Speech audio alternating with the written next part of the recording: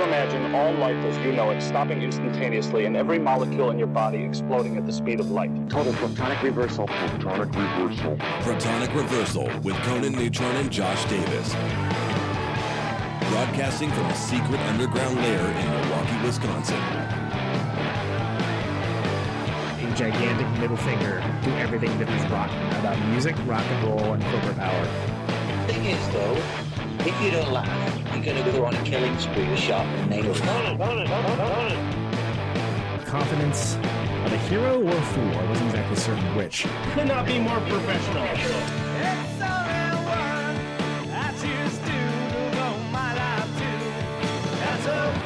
It means something. It means something.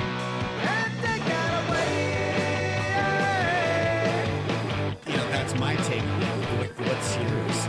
Protonic reversal. That's like a science thing, right? Indeed, indeed. It's a science thing. It's a science place. We are very prepared today, and it's a lovely place to be. You've come to the right show because you're listening to the one, the only Protonic reversal. and we thank you for it. Hello, Josh. Oh, hello. We were able to look up unsuccessfully sort of. Tom Waits' Esoteria. We were having a discussion as to what album particular song was on, and have yet failed to figure that out. So, Chatbox, chime in. Yeah, exactly. Tell us what Tom Waits song we're thinking of. We won't tell you. You tell us. Yeah, we're not going to tell you anything about it, but you can guess. Chime on in. And I don't know. I guess this will be a fun thing for everybody. I don't know. Sure. Is that fun? Sure. People seem to like be asked their opinion, so that's This is true. That's a thing. Anyway, hello everybody. We have a great guest today. We got Mike Greenlees and Jay Mohr from Tar, the excellent band Tar. Wonderful band. Looking forward to talking to those fellas. It's going to be a good time. They've been relatively... didn't see this one. Ew. They've been relatively busy for a band that has been gone for years. This is true. Make of that what you will. Yeah. So it's been a busy few days. I don't think I've had an evening home since our last guest. Man. John Yingling. I was thinking about that. It's been kind of a whirlwind personally for me. You've been busy getting around. Been doing stuff, going places.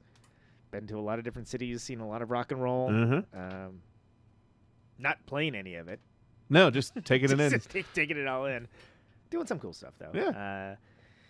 I got to see Martha's Vineyard Fairies featuring Chris Brokaw and Bob Weston and Elisha Wiener from Cahoots. Yes. Saw them play at the Hideout with Nonagon and Out. That was a fantastic show. That was the day after they opened for My Bloody Valentine. Yeah. Which yes, it was. I think I'd still rather be at that Sunday show, but that might be just me. And that's what I said. And like, what? I'm like, I'm not into big shows. and I would totally go see My Bloody Valentine for free, but I'm sure it was like, I know that that's going to be like a $30 ticket or something. Easy. I don't know. For whatever reason, I was like, I don't know. Well, whatever. Although, sometimes it is fun to see your friends play on a big stage. Oh, for sure. There is that element of it. But that show was fantastic. They were really good. Brought in a few, went with our guest last week, John Yingling, and brought some people in that did know from it. So that was always cool. Ah, good. That show was awesome. There was the High Dive 3-year / River West 24. Yes. Which was nuts and cool. There's a whole bunch of stories that I could tell just from that. And then I did 2 days with the Melvins, High Noon at Madison, and Chicago at Park West with John Spencer's new band opening. Yes, I'm excited about that from what you were telling me the lineup. So the lineup there is Sam Coombs from Quasi on kind of synth bass, kind of low end bass. This fella M Sword, who's a Kalamazoo dude, I guess, is a drummer, and Bob Burt, also of Pussy Galore, Sonic Youth, etc., on junk percussion. So there's a couple Pussy Galore songs, there's some Blues Explosion songs, there's a bunch of new ones. He has one called Do the Trash Can, which is the most John Spencer song title ever. It's perfect. I loved it. It was super good. I awesome. Super enjoyed it. Melvins were great. It was the two bass lineup. Which was wow. pretty ostentatious and ridiculous. Pincus kind of had the fuzzy and low end piece of it, and then when Steve McDonald was playing, he was doing the more high register kind of stuff. But it's good. It was really good. They picked a really great set to sort of set that off. Nice. You know what they need to do now, of course? Let's get Trevor Dunn in an upright. Yeah, 3 basses. Yeah.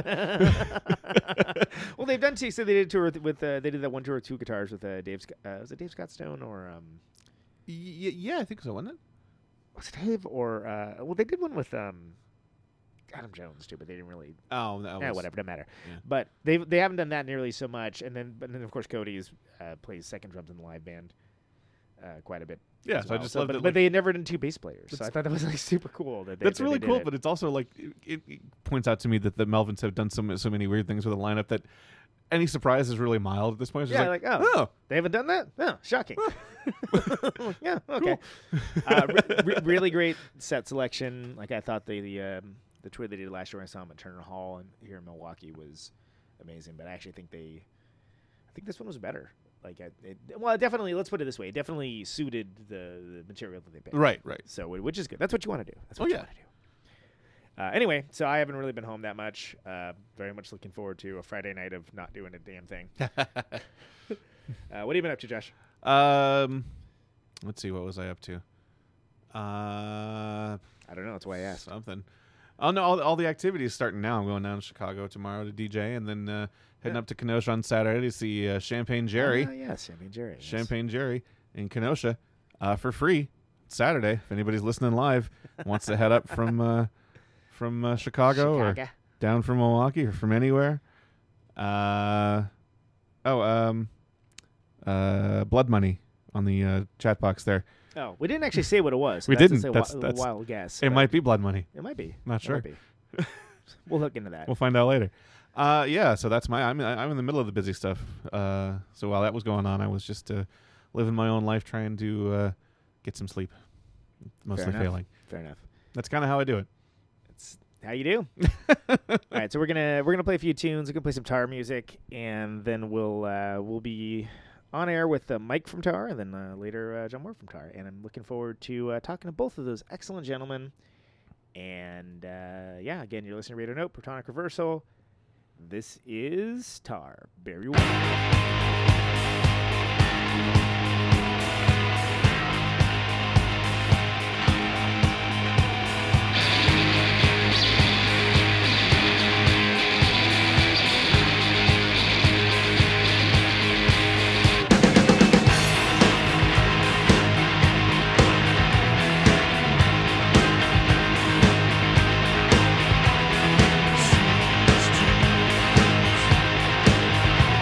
What do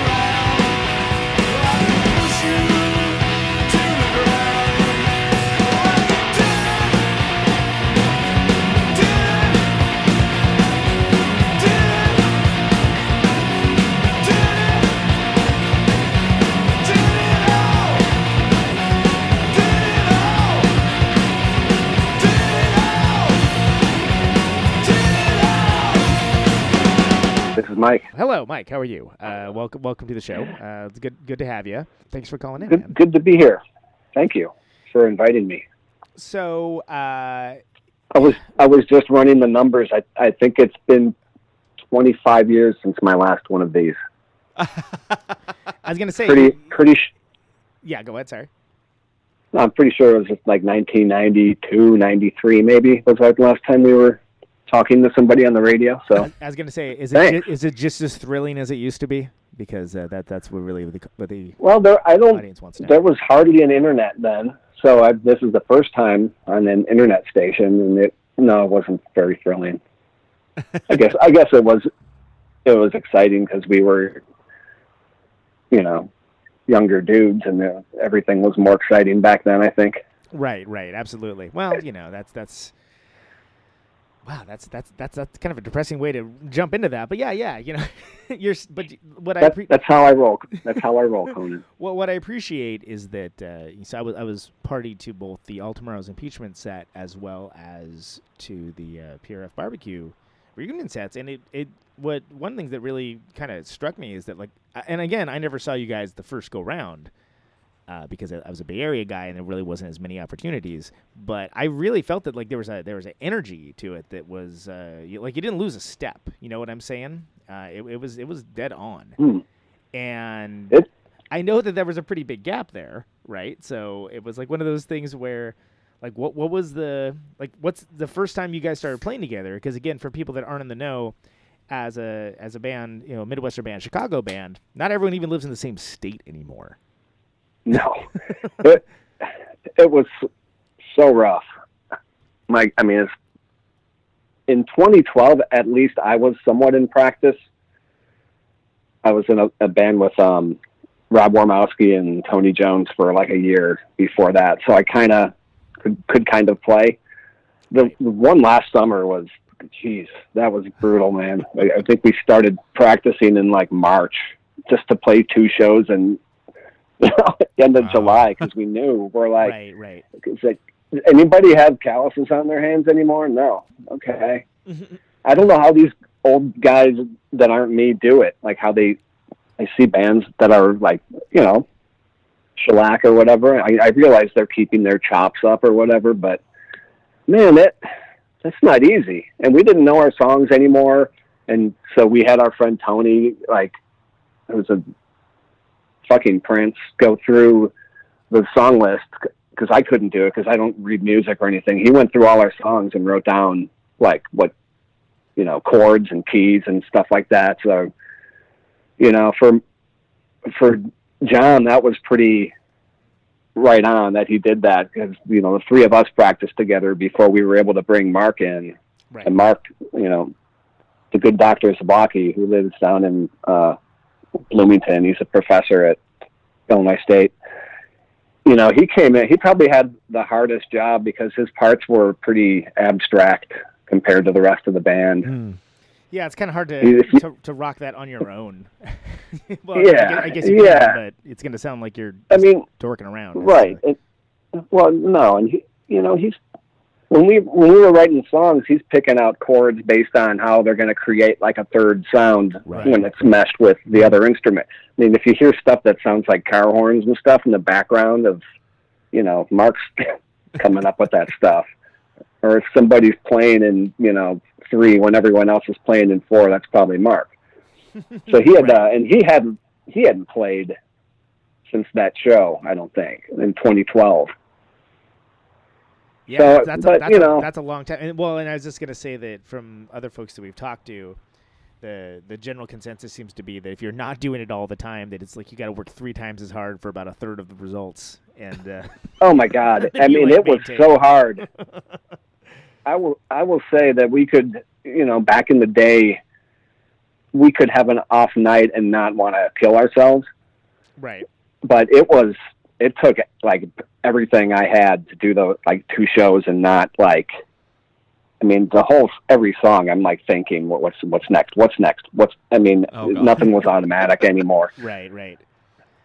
And, there were things we fucked up, but it was the second night last summer, we agreed it felt like it was the only one of the 3 that actually felt like a guitar. Oh, the one I didn't go to. So that no, yeah, was that you didn't go to the second one? No, sorry. I went to the first one. No, did I say the second one? Yeah, you did. No, the first one. Well, it's okay. Oh, so the one that I skipped. One. So Josh skipped the other one. So I went to the second one. No matter what, you're not gonna win here. Well, I don't know. It felt second one. Although sometimes those things are down to like the sound guy figured it out the second night, or the monitor mix was better the second night. So maybe it was. I don't know. It felt we felt something the second night that we didn't feel the first night, I guess. So and when both times I saw you, it wasn't that you were necessarily playing the hits, because Star wasn't necessarily a band with hits, but I appreciated that you kind of seemed to give some thought as to, not just stuff that you wanted to play, but songs that people maybe always wanted to hear but didn't necessarily have the chance to. So was that like how did you go about picking those songs that you were going to play? Like, was it more just was it obvious, or was it like, all right, let's try a little of this, little of that? Like, how did that work? No, we talked to each other and said, what songs do people want to play? If there's a song that, you guys really want to, we're not going to be doing this. Well, I guess we are going to do it again soon, but every time we do it, it's like, we may never play again. So what do you guys want to do? And some of that is cut with, John, what can you get through singing? Cause you don't sing anymore. You can't go out there and scream. And he takes verses off sometimes. His voice is just going to be toast if he tries to shout like he used to, And we're not talking about tar toast. We're talking about it'll be toasted in a bad way. So you think it's... We just asked everybody, and some of that was, John's like, I can't do that one. Some of them we didn't... I don't know why our hardest song, it would seem to be, is the song that's has a part in 11 in it. It's called Solution 8. That seems like that would be... That one's autopilot. And I don't know why. John and I practiced this weekend and we did it without a hitch. It's the ones that are this 4 on the floor and they're cruising, but if you go through tar songs and try to figure them out like Tony does, he's like, why did you play that 6 times the first time, 4 times the second time, and 7 times the third? Why don't you just Why did you do that? That's where it's hard, because if you lock into the groove, you get lost. Yeah, that makes sense. That does make sense to me in a way, though, because then the more complicated stuff maybe is stuck around a little longer. Yeah, you guys are both musicians. You know how that works. Yeah. If you can get something that's got some muscle memory to it, right? Absolutely. Well, even songs that have bizarre arrangements, you're like, why? I don't know. Why did we do that? Why does it do that? I don't know. Fun at the time. Didn't know any better. I don't know. Got something to prove. It's more interesting when you're writing it, right? Right. If you're not writing a pop hit, but if you're gonna say what we used to say was, let's write. We wrote our songs were pretty structured, in a pretty pop way until we started. Then we would deconstruct them a little bit, and we'd say, okay, we have a bridge for this song. We have a verse and a chorus and a verse and a chorus and a bridge and a verse and a chorus. Well, let's put the bridge first, and then we'll do the verse and the chorus, and then we'll bring the bridge back at the end of we'll end the song with the bridge will be the ending and the beginning. That's funner.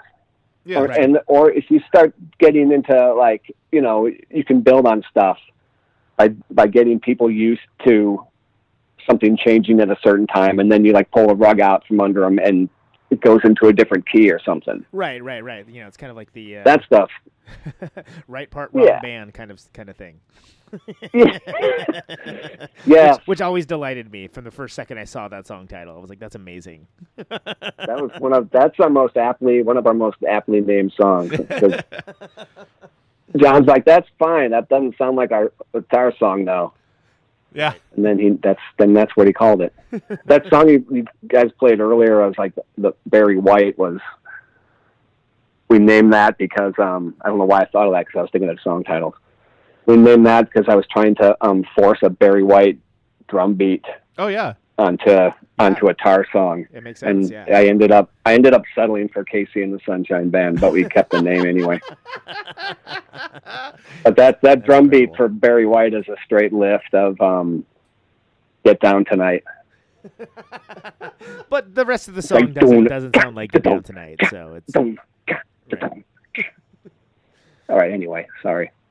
No, and like so that's something that's when you're talking about like song composition and how things were put together. I always felt there was a lot of inventiveness that happened in certain ways where it seemed like the focus for the songs, you know, maybe it would start off one way and kind of you would like take a left turn over here. And was that something that just sort of happened naturally, where you're like, let's make this crazy, let's do something weird here? Like what was the MO when you were writing them? It's pretty natural, and if you decide that you're going to accept like a mistake, or like if you're going to get like turned on by something that went wrong, and like when we would practice and someone would like, you know, jump to the wrong, you know, would there be a key change in the song somewhere? We didn't really have our songs weren't really in keys all the time, but someone would jump into the next bit ahead by accident. So, right. You know, sometimes you stop and someone go, "Yeah, you fucked up. Let's start over." And sometimes you stop and you go, "What did you just do?" Oh, that was cool. Yeah. Like, and that's what we did. You know, so we would go, "Okay, you're going to play the second part of the song like half a minute before anyone else gets to it."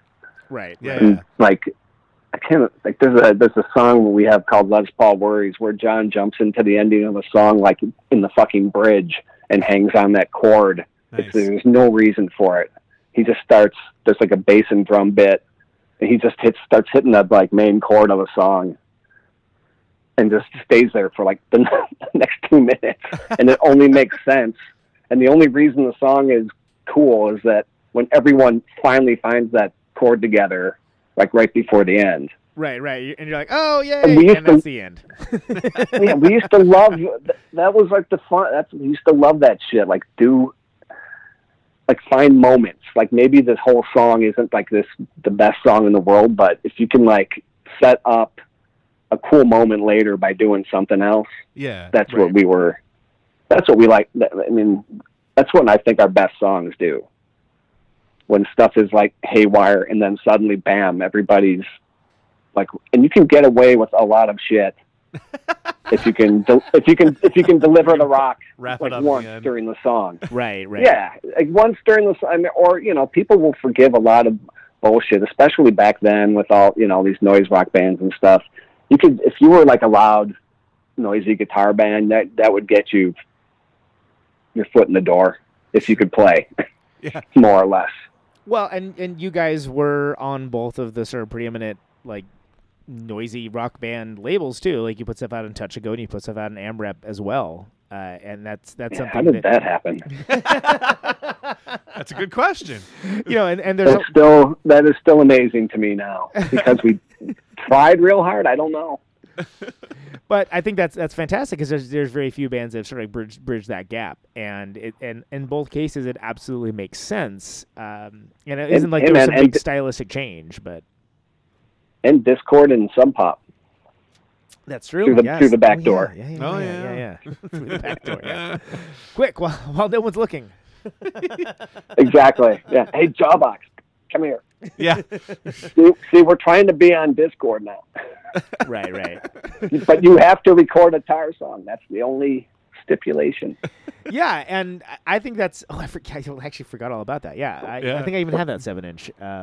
But yeah, like so that was the thing that, of course, and you're talking about, Jawbox, we former guest of the show, multiple time guest of the show, Jay Robbins. I'm not sure if we talked about that last time, but there was. That was a great show. I like that. I listened to that one. I've listened to many of these shows. That was one of my favorites. I love hearing that guy talk about stuff. What a great dude. Seriously, like what is a delight of a human being, right? And I love the fact that I'm trying to think. I think that you guys were the first band where, the conceit was, hey, we're going to cover like the other band's song and they're gonna cover it. And like there's a lot of those that are around, but for me I think yours was the first one that I heard, which is hilarious because I didn't know either song at the time. So it was when their song called Static and our song called Static. Right. And it didn't even someone had to inform me. They're like, that's not their Static, that's the other Static. I'm like, what? I don't understand what you just said. Well, we had to throw that one to our bass player who can sing a rock song. Right. So John and Tom both sang it the whole way through, and then we're like, John, Tom kind of did it. We're going to use Tom. You can do the choruses. Yeah. Well, and that's the other one I think of, and this one kind of came out of nowhere. Was I forgot that you guys did Hell's Bells? That was the one that was the. That was kind of a train wreck. That was fun though. And that was I think that was it. Was it PRF that was? Where did I pick that up? I have that, but that was that was we gave actually Jonah paid for half of those and gave them away. Nice. Yeah, that was one where it was like, oh, this totally works, but is not at all what I would have expected, but is pretty cool. I definitely would not say train wreck, by the way, but it definitely has your own stamp on it for sure. Yeah, I don't know. It was fun. I'm not calling it a definitive version or anything, but it was a really cool treat for someone that enjoys the catalog. So. Yeah, we really tried to sound like AC/DC, and then just kind of sounded like us. I don't know. Well, there's nothing wrong with that. You had your own voice. So how did you feel? I mean, you guys played with a lot of, with a lot of great bands. That was a very, very fervent and interesting time for Chicago music, at least coming at it from perspective of, time and distance. Like, there's a lot of great bands that were kicking around. I mean, did you feel like at the time, like, hey, this is, there's something cool happening, this is important, or was it, the same nonsense as always, same wrong bands being paid attention to as it is now, or? I don't, ask me back then, I would have said, listen to all this bullshit going on, we're going to kick everybody's ass, I would have been like that. But that would have been posturing, and we knew. I mean, there was so much cool stuff. We were all fans before. Right. We're not like musicians, That's how I look at it anyway. Okay. I never really felt like I did anything but, really tried hard to do a good drummer impression. And I think Mark knew. I mean, Mark definitely knows it. He's he's not Dwayne Dennison dexterity-wise, but chord-wise, Mark, it's pretty encyclopedic with the kind of shit he would throw in, what that you couldn't imagine would work, and it did. Yeah. So, and he had played some jazz guitar in his past life. We're all really old, so. And Tom was a guitar player, but could also play bass. Our original bass player was kind of self-taught, so we just kind of knew what we wanted to sound like. And then, John and I were in a hardcore band called Blatant Descent, I guess you could call it. Oh yeah, hardcore punk, kind of. We're familiar. There's been Blatant Descent talk on this show before. Oh wow.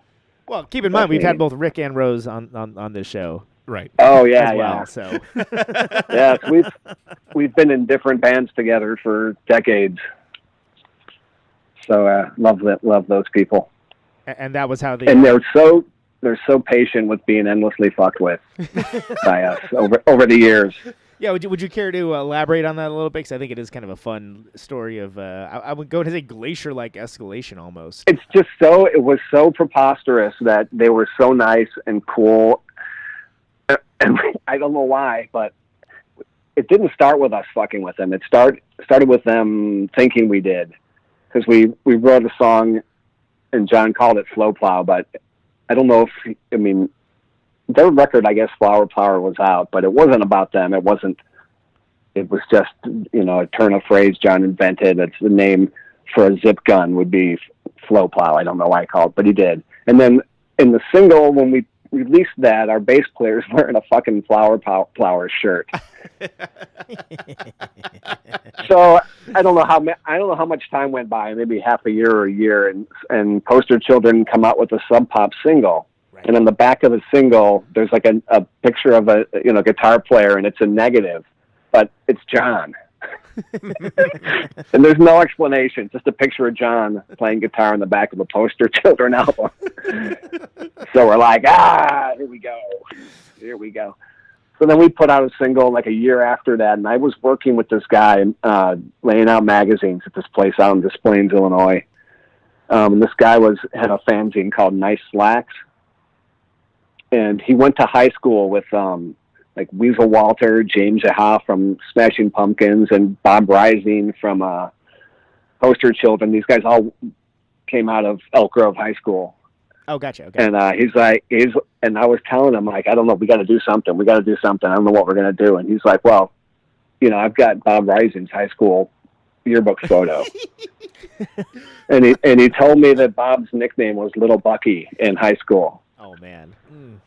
So then we did a single, a Solution 8 single. I put this like blown out, like total contrast, all just,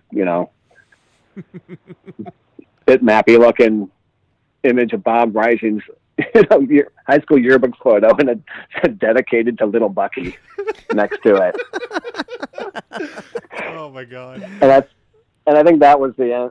I don't think there was anything after that, but I thought it was funny when we played last summer that John referenced it on stage. Was this like we had a little feud with them, and that did not look well on the Poster Children. I said something like that. They did not wear that well. Was there a like song further making fun of people who did nothing to anybody? Right, so like the sweetest people in the world. Yeah. Well done. Yeah, we're just. Well, there's also just have an asshole streak, There also was Blatant Diss, which is the Poster Children song, obviously. That's true. Yeah. That's I forgot about that. That must be how they got back after that was on Tool for the Man, right? Yeah, and that's I think that's one of like my favorite songs of that era. God, what a run of drummers that band has had, huh? Oh man, your kid's killing me. Jesus Christ. I didn't want to play with them ever. Damn. And we played with them once with Johnny Machine and once with Bob Rising, and it's like it's enough already, guys. even this new guy like plays circles around me, so I don't know. Matt can play I circles. guess I should not worry about it. Yeah, Matt's really good. I didn't realize that he. Yeah, he is. He plays in like a Tom Petty and the Heartbreakers Johnny Cash tribute band. Like, which I was like, what? Yeah, because it's not because I think that's lame. I don't think that it's like hey, that's actually a really cool conceit. It's just that it was surprising to me because I'm like, oh wow, different gear. Yeah, it's like that's got to be like just a 180 completely from doing Poster Children stuff, especially in that the newer like Grand Bargain stuff. There's some kind of adventurous drumming that happens there. Yeah, that is definitely a 180. Yes, for sure. That's what happens in this show. I'm sorry to report, but not that sorry. So I didn't really. But those guys are great. I mean, we like shared a practice space with them for a brief period of time, and so we always got along with them well. I don't know why. We just wanted to have fun every once in a while, I guess. I don't know. Yeah, that sounds terrible. Just kept stumbling into opportunities for. I don't know. Well, and so. And you guys did tour. I know that I never got to see you on the West Coast. I was also not cool enough to know about you on the West Coast because, well, settle down, children. Back in the day, you were not able to instantly listen to anything that ever had been existed on the internet immediately. Yeah, but I do. I do remember hearing a story about one time that you played San Francisco, which I would hope. Do you know the one I'm talking about that I'd like you to share? Because I think this is a good story.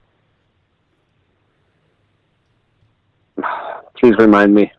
So I'm old now. You played with an unexpected band, like it was I don't want to spoil it necessarily, but it was an unexpected band. Does that help? This is like was it This is your life. writ large and writ annoying. Okay, shit. Mike, tell me the story. I'm recounting the shows, and tell me how you ended up playing with Caius, Mike, please. Oh, Caius, that's right. Oh, the unexpected band being like Josh. What's his name? How do you say his name? Hami, I believe. Home. I think Hami. I think it's Hami. Yeah, no, I thought you meant something else. We knew they were on the bill, but at the time we were just like, oh, Caius, what is this bullshit going to be? You know, but, I mean, we're like, yeah, we heard there was some bullshit stoner band, and then they they opened. I think it was like, yeah, it was Caius, us, and Dwarves, and they were just like, we were like, holy shit. Right. It was kind of like a jaw dropping. This is heavy. We're going to come up with our squirrely shit after that now. Right, and that's like, and here's the thing is like, I enjoy the music of both bands, but I wouldn't necessarily think of having both bands on the bill, which can be fantastic. Don't get me wrong. I actually really like bills that it's not like, hey, everybody sounds uniformly of one genre or type. It's just kind of like right. And that happened a lot back, and there were a lot of oddball bills, bands we played with, or you would be like, what? Like I can't remember. I'm not going to go through the whole thing, but what are some of the more like outside the box ones that you played with that people wouldn't expect, or that you didn't expect, or along those lines? We played a bunch of shows really early on with this band called Calamity Jane from Portland. Oh, wow. Yeah. They were amazing. They were so good, and I kind of feel like a lot of, like, between them and Babes in Toyland, they just got, like, their whole shtick got taken by people like Hole and other people. Yeah. Right. Yeah. Like, between those two, like Babes in Toyland and Calamity Jane, for me, that was like the apex at that time. And then suddenly there were all these, like, bands that were forming that sounded like that. But so we played a bunch of shows with them. We got along like really well with them, and it was just kind of like accident. We played like one show with them, and they were on tour and didn't have gigs, so we kept trying to get them on bills where we were playing. Oh, so nice. That kind of worked out. So that, and I can't remember. I'm like Squall we played with. That was awesome, but seemed a little. And we played with like the Conan, if you remember them. It was like a guy and a girl, and they were just kind of like this kind of like drum machine and guitar, and then the woman was a singer. Yes. Oh, and, yeah. Okay. Oh, yeah. I'm digging deep. I'm digging deep for that one. Yeah. I think they might have been a K Records band, but I think they were actually from New Zealand or Australia. Yeah, I think they were Australian. Yeah. Yeah. But even, I mean, I don't even find that much in common between those early AMRAP bands with each other. I mean, I know superficially because of the logo and because it says Noise, everyone has this like no other label I've ever heard of. Can someone say AMRAP and people will go, yeah, this is going to be loud. This is going to be angry. There's going to be loud guitar. But stylistically, like, going from Helios Creed to the Cows to maybe Tyrant Helmet might have been a little closer than some of the other ones, but the God Boys, that they all, most of them had at least like one person in the band who seemed like they were, other than us and maybe Helmet, like there was like a focal point where somebody was doing something strange. Yeah, and I feel like it's been sort of retconned by this sort of like new. This new crowd of folks that are kind of discovering noise rock, that it was like this kind of uniform thing where everything kind of sounded like Strap It On by Helmet, and it's like that's really is not accurate at all. I mean, don't forget that Supernova is on that label. Yes, that's Supernova. I forgot Supernova even was a thing. Wow. And I remember on the logo on the back, instead of Noise, it said Nice on theirs. That's good. That's awesome. I haven't seen that. Yeah, just for that. You pick up like Strap, and I didn't even think like Helmet maybe more than us. Like were we that noisy? Like maybe discordant at times, but I I always go, God, are we a noise band? Are we like Mathy? I don't think we, because then you listen to like, something else, and you're like Don Caballero, and you're like, okay, that's like Mathy. Right. I get that, but I just thought of like riffs. Yeah, no, I mean, like we wrote riffs and didn't have solos, and just kind of tried to write songs. I don't know. And I felt like the ethos, and we actually had Tom on a couple times. I had him on just as a guest, just for a full show, like right when the AMRAP documentary came out. But ironically, before I was able to watch the documentary, so that was funny.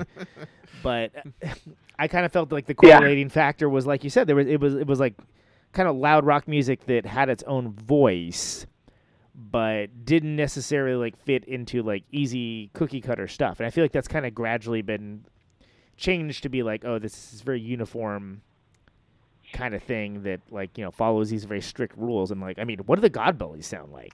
Fucking nothing that I can nothing that I can think of. They sound like themselves. What do the Cows sound like? Right. I mean, there's nothing that sounds quite like the Cows. Yeah, how do they get that shit to stick together as good song like that? Just complete. It just makes like no sense. Those guitar parts are so abstract. Yeah. And yet they're kind of a catchy band to me. No, they have crazy hooks, and there's just like, and Bob Chapman in the chat box just threw in Chokebore. Oh, God, what the hell does Chokebore sound like?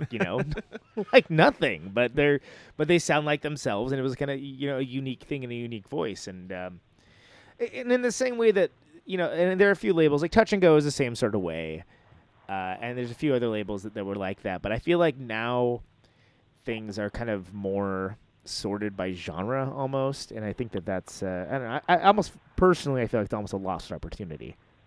Maybe I wouldn't feel that way if I played genre music, but I don't know. Like it's I just kind of feel like the days of that surprise is gone. That you can't just like, hey, that's a cool band. I'll buy it based on the album cover. Like I saw the Christ, we just played it, the one with the test tubes, and I was like, oh, that album cover looks awesome. I'm gonna get that. Yeah. And like I didn't even like listen to it immediately, and then I was like, "Oh man, this is cool." I didn't know what I think it was going to sound like, but I don't think this was it. But I like it. Yeah, I can't remember. I was literally just. Oh, it was a guy at work. I was just talking to this kid who's like, not a kid. He's like 35 or something. But I was talking to him at work, and we were just like, remember how fucking. And I always do this where people are like, well, no, actually, I don't remember it that well. But he kind of remembered shopping for, you used to go to a record store with no, and you would just buy, an album was cheap enough and was not like a percentage of your paycheck. Yeah. Right, exactly, yeah. Really? Exactly. I mean, it kind of was, but, I mean, God, I'm so old, like, shit was like $7, when I was buying records in high school. You weren't buying a $35 double 180 gram reissue with a, Yeah, what the fuck, man? I'm not going to say it's ruined, but it's fucking ruined. You go to it's like you see a record you want now. Oh yeah, there's that Zeppelin album I never bought. That's cool.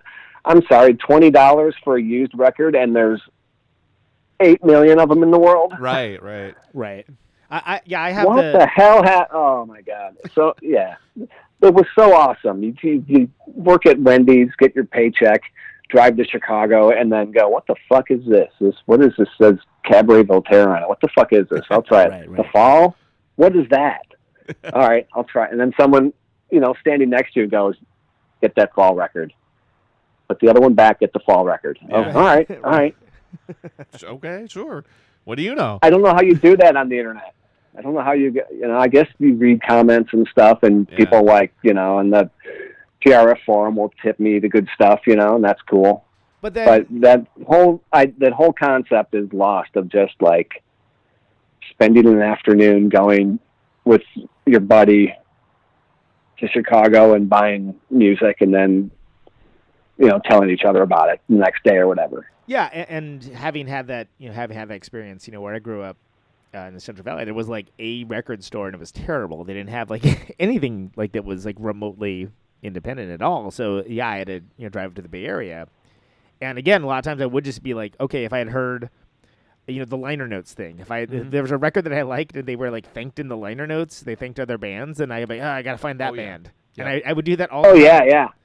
And that's something that happened pretty consistently. And it was usually like about 90% like, oh, this is my favorite stuff. And then 10% like, huh, that was interesting. But it never was bad. And it was sort of like, I feel like the antediluvian, like early Triassic period version of like personal recommendations of being like, hey, these are the bands that, we did stuff with and do stuff with. Yeah, like we play with them and they're cool enough that they got in the liner notes as a thank you and all that. So we actually made a point of that when we put out our first record. Just like, well, we got to do that too. Oh yeah. Even though nobody gives a damn anymore. No, but of course like, not. It's same, yeah.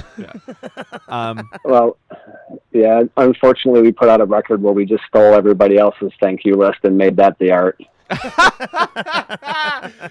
Which one was that one? So, it's a touch and go single called "Teetering." The artwork is just all words, and it's all.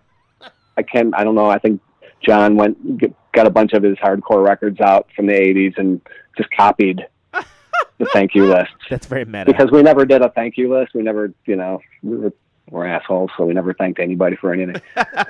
In person, we would thank people and be nice, but we never put anybody's, name on a record or anything. Well, what I always felt is that the visual aesthetic, there was kind of a minimalist sort of visual aesthetic for a lot of the things that, included the text and just like here's the least amount of information possible, and like you can fill in the blanks if you feel so inclined. And I thought that was, it definitely made it mysterious, and that can be kind of cool. Yeah, even the lyrics. Right, yeah. Just like, what the hell? I don't even... And then you would have no way of knowing, too. Like, you'd just be like, oh, that's what I thought it was completely wrong. But, that's fine. That's just one way of going about things. And I feel like that's almost a lost art now, too. Everything is just, like, utterly nuanceless, obvious, and on the nose. So it's weird that was something that at one point was like, oh, yeah, they just aren't doing that. Yeah, it's kind of nice to pick up something and you kind of get a clue, but you don't know what it actually is.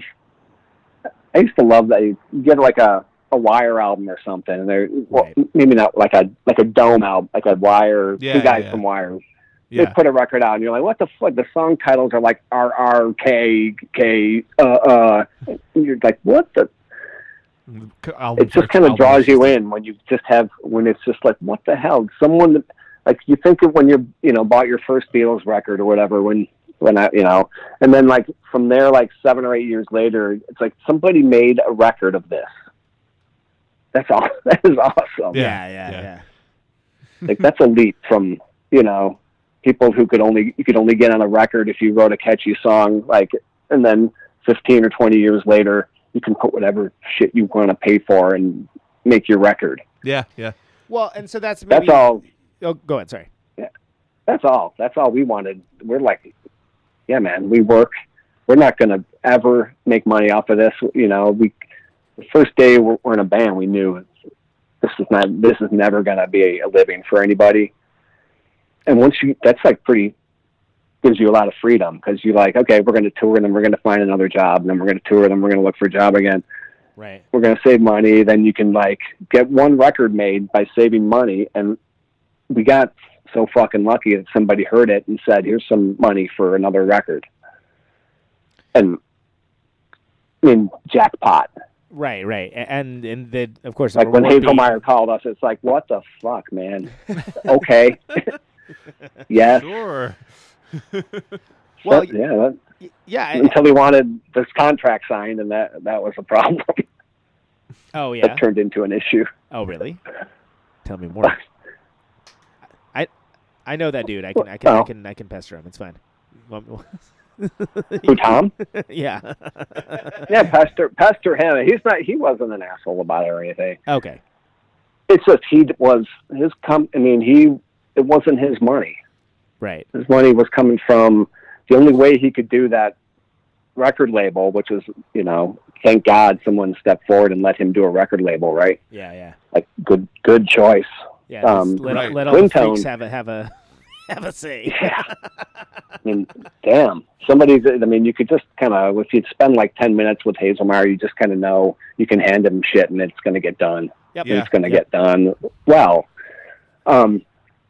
But, he had, in order to start making 12 inches, I don't know if they asked him or if he asked them. I can't remember how it worked, but Twin Tone was the Yeah, that's right. I remember bankrolled it, and they were a subsidiary of something maybe. But after our first record or two, Tom's like, I'm really sorry, but you guys, if you want, we need you to do this, sign this contract. So we looked at it, and it was just standard major label, record label, and we went, no, can't sign that. and he's like, oh. I can actually hear this in my head now, by the way. Like, all right, don't worry about it. And we're like, well, what are you going to tell him? He's like, I don't know. But they already paid for this record. This one's coming out. I don't know. So, then, and for that was for Roundhouse. And then for Jackson is like, I'm like, no. And we're like, oh, well, let us look at it. And then we would just not ever sign it. And that, after Jackson, we were gone anyway, so it didn't matter anymore. But, right. If you're on by contrast, because Corey's not, doesn't have anybody financially to answer to. Right. It's all handshake He's stuff. just like, here's the deal. The record costs this much. I get that much money back. And then everything after that, I take half and you take half. Right. How's that sound? And we're like, that sounds better than 5% or whatever. Yeah. Sounds okay. Whatever I don't even know what it was, but whatever that, the standard major label thing is, it's it's not half. No, believe me. God, no. Definitely not. Yeah. So, if you don't spend a freaking bank on your record, if you record it with Steve, in the middle of the night at a recording studio in their off hours, and it's pretty cheap, and you got the best engineer going who will not, you have to force to, get paid decently. Yeah. Who else? We still never made a single dime the entire career, but it's not about that. That was a much better thing. It's kind of about keeping it seems like it's sort of keeping the fuel tank for the next thing and keeping the shit moving forward, Yeah, I think so. And, I don't know. I don't want to speak for Tom. I know it was not a happy moment when we left for Touch and Go, and he took it as a vote of no confidence, and a personal slap in the face. He had done all this shit for us, and we just fucked him over. And because Touch and Go came and said, well, now that they're built up into this, whatever that was, which was not much. Now Corey's going to reap the profits, but it was pretty much all about us having to have control over every aspect of what we were doing, and we couldn't do that. There's no way to do that from Chicago to Minneapolis. Right. Yeah. So, and what's interesting is sort of and Tom could not match that deal. There's no way he could have done that deal. Yeah, exactly. It's a logistical thing, and it's it's a shame, but it's one of those things where it doesn't seem like there was a bummer. Right? It's just that's how it rolled, and that doesn't always feel like that at the time necessarily, but. Yeah, and there's some truth that all our buddies were at Touch and Go, and so we wanted to hang with our buddies too. And I know we've heard that too. Because Beanie's calling the shots for everybody. They wanted to be on a Beanie's label with all their Chicago. Well, fuck, why not, man? Yeah. Yeah, you could. If there's something going on with your record, you take the bus or whatever, and you go, Corey, where are we here and this, and what do you need from us, etc. Right. And we'd go on tour and not have to find a job again, because we could go to the Touch and Go warehouse and work. There's always shit to do at Touch. There was always shit to do at Touch and Go. So, you'd go there, you'd be done with your tour, and there's Jim Kimball and John Forbes, packing up records and sending them out. Yeah, it's a very and Rick, the digits are in the other rooms, mailing out promos. Right. It was cool. You could just, oh shit, I'm not looking for rent every time I come off a tour. Nice. Yeah, which is that buys a lot of peace of mind and kind of again helps keep the train moving. Yeah, it was a bummer that it got taken. You know, it's all water under the bridge now. I've talked to Tom since then. Have you talked to him since then? Nobody's worried about that over the lost tar revenue. You know, it was taken personally at the time, and it wasn't. Yeah, wisdom of age, right? I mean, you know, like it's. Yeah, exactly. We were young dudes. We just did what we wanted to do, and we're like, we wanted to not. You know, we wanted to do that. You should hear what he says about Chokebore. It's funny. I don't even know what happened with Chokebore. No. It wasn't like contentious. He just was very. Oh. He has strong opinions about their choice to like suddenly be. We're living abroad now. And he's like, what? What are you doing? like what? Oh wow. Not my story to tell. I can't remember if I even. It's so damn long ago he's been on the show. I don't remember if I even told that story. I don't even fucking remember. Am I even on this show? I don't even know. Could have been mid-season. Who knows? I don't know if it was. I don't know if it was Chokebore or some. It was another MREP. Like we used to after we left MREP, we would play shows every once in a while, and people would come up to us and go, "Yeah, so what the fuck, man? You really like screwed Tom over now?" We're like, what? And it would be like the guy from. I can't remember what, like, I'm not even going to remember which band, but, you know, we played shows after that with, like, you know, Hammerhead and Today's the Day and other bands, and everyone, and, like, we'd go to New York every fucking time, like, Paige Hamilton's like, boy, man, what are you talking about, Paige? No shit. I'm sorry, we moved to Touch and Go. You moved to, like, Interscope. Yeah, exactly. You're one to talk yeah, to but Hamilton? We got Tom paid. But there's no money for us. Yeah, no one's paying that helmet money. there was no, like, that was, like, millions of dollars, Paige. We got, like, nothing. Should ask him how many shorts he bought with the advance. Oh, God. That guy. Don't get me started. Someone said right recently, I was reading on Facebook, oh, Helmet are playing in, like, Italy or something. I'm like, you mean, quote, Helmet, unquote? Yeah. Helmet featuring Paige Hamilton. Paige in the You mean Helmet without Mengele and Stanier and Bogdan? Yeah. No. Yeah. No thanks. I'm out. Thank you. Oh, man. Not to discontinue the trash talking, which, of course, means I'm going to. But, like, did you, like, I heard, like, one of the songs of the most recent record.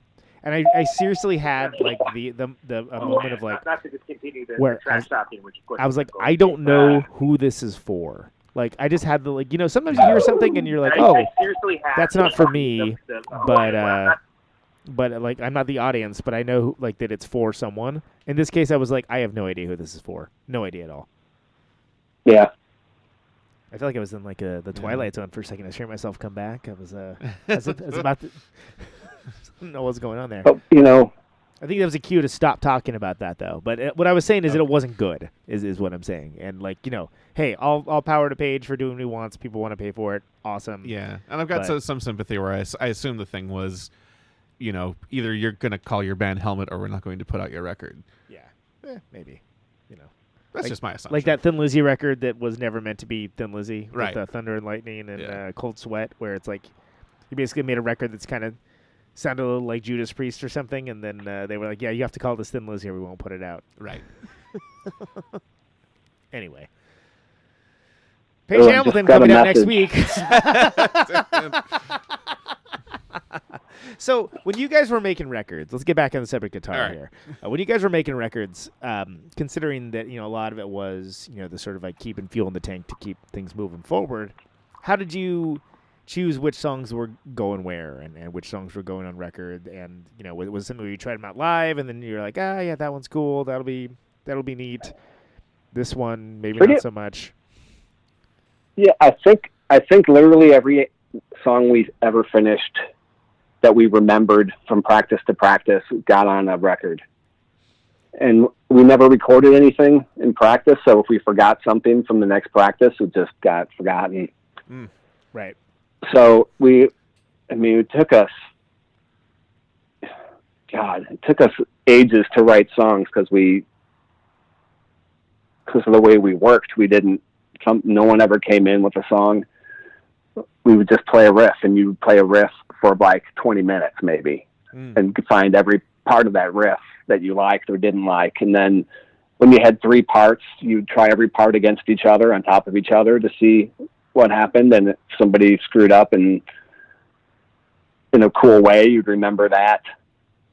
But when we finished the song, we never like played it out and decided we got a bad reaction, so that's not going to get used. We just didn't finish anything we didn't like. Okay, that makes sense. Well, and that's the only thing that sucks for that is like, nothing that much for the B-sides collection unless it's like the weird singles and stuff like that. But it's makes sense. I mean, I felt like even though, again, from an outsider's perspective, the records had a very distinctive and unique voice to them, but it wasn't always immediately clear, like, if there, it wasn't like necessarily a unified vision of like, oh, this record is this record is that, but like each one kind of had its own vibe and feel. And I was just curious if that was something where, oh, that's because those were songs written around that time, or if it was more of something where you were thinking about it. Well, I will say it changed. I think it changed a lot just by virtue of Tom coming in when he did. Oh, sure. Yeah. Like, Tom came in right before Jackson, and it's pretty, to me, I mean, I guess I have a lot more perspective on it than most people, but it's pretty stark. Like, the shit got like way more elegant and like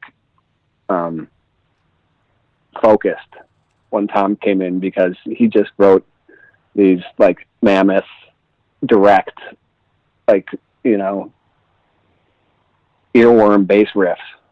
Yeah, and it's still... and he wrote a ton of them. Right as soon as he joined the band, he was just like, he didn't do as much of it later. I don't think. I think he deferred to us, to John and Mark, too much, all told. But like for Jackson, like out of the blocks, he came up with like the first song on Jackson. Tom and I was our sound check riff for the Ugly American Overkill tour. And he's probably, Viaduct Removal is, if you listen to, I shouldn't even say this. If you take one of the parts of This Charming Man and slowed it down, that's Viaduct. That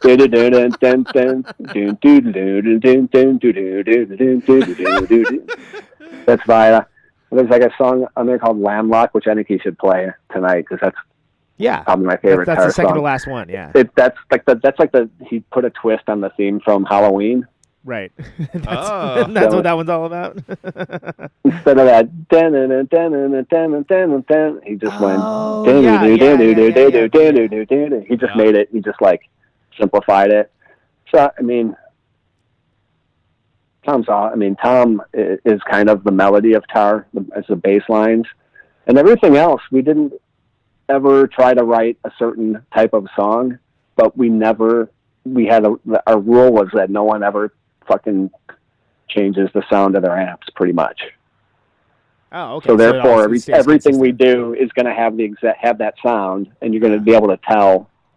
But so we could play different, you could play a like a choppy song, like Flow Plow, or we can play like the big, like monster rockin' tune, like Viaduct Removal, and you could still see how it's the same band, kind of.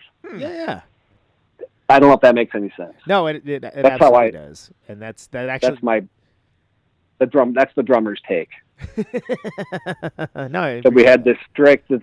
Sometimes the strict rules will give you have to work harder to find freedom within it, and that's kind of, so that's where all the I call them like the car horn sound, like chords that Mark would throw in, or playing off time. You can like play different, polyrhythms at the same time and come together and divert, and nobody notices because it's this big wall of shit happening. Definitely, yeah. Well, and that's something that kind of like made get away with it. Yeah, I was gonna say like it, the band. It seemed like a main conceit of the band, and that kind of I think gave it a unique sound, even amongst other what some people term Chicago rock bands, and I know exactly what they mean when they say that, although it is reductive and misleading in that same way. That like I think. Like, I know what that means too. Yeah, it's there's certain things, I'm sure you do. Yeah, there's certain things that you just think of as like cultural signifiers for that, and it struck me, even though I came to you guys like relatively late, that like it was very noticeable like within all the material, and that was something that it was really cool to be able to see that played live, and it sounds like there may be other opportunities for that in the future. Yeah. Can you I guess dude spilled the beans himself, kind of. We're going to play a couple shows at the end of November in Georgia. Nice. So I think it just keeps changing in my mind. I can't, because there's like 4 nights of this thing that's happening. I think we're doing 2 of them. Wow. Athens and Atlanta, and nice. It's something that Henry Owens is putting together. Okay.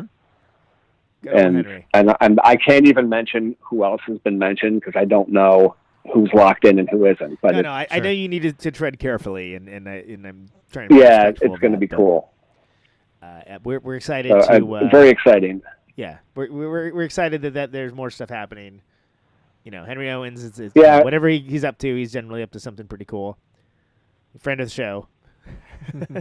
Henry, yeah, you should talk to Henry at some point if you haven't already. I had him on the old show twice years ago, and I hate these parts of the show where I talk about like the show. Old shows. Fucking hate it.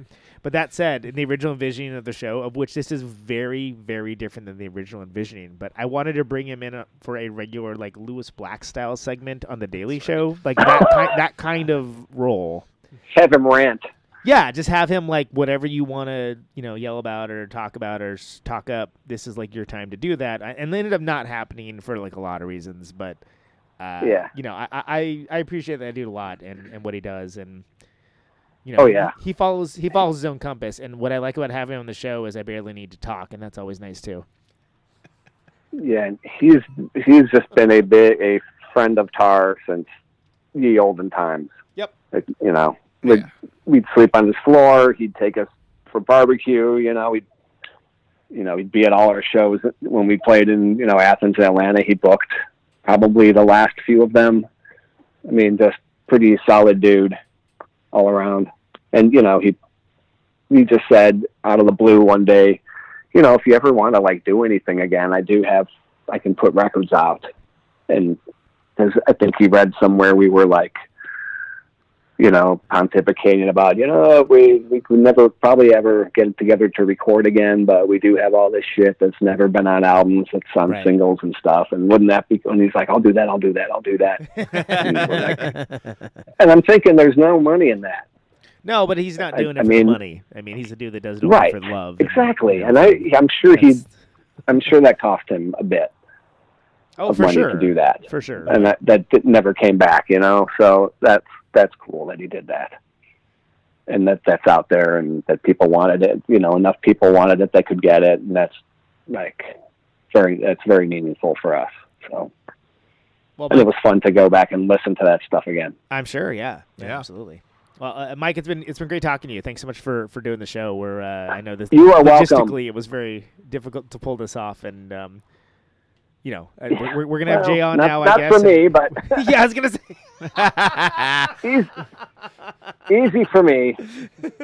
But I appreciate it. Thank you very much for asking. That was so nice. It's been super cool having you on, and I'm excited that there's more stuff, even though it's not going to be like really that close to me, but it's okay.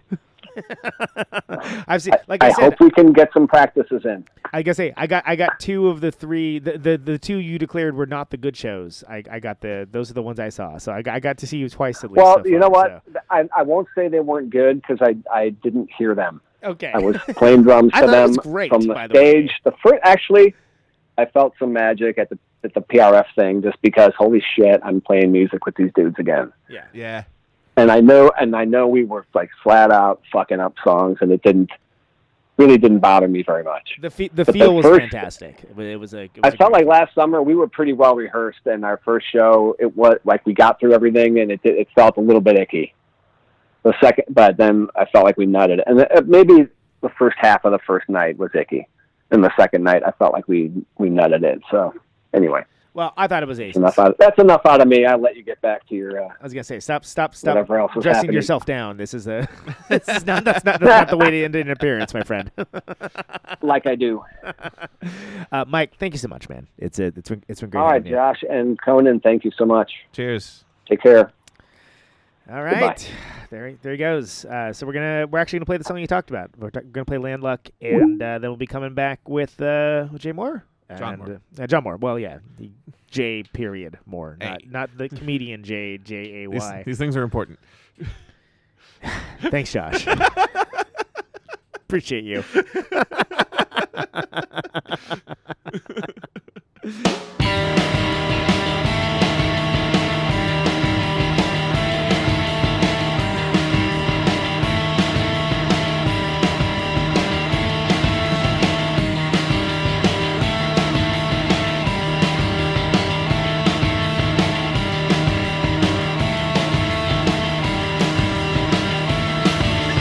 Same thing, but it's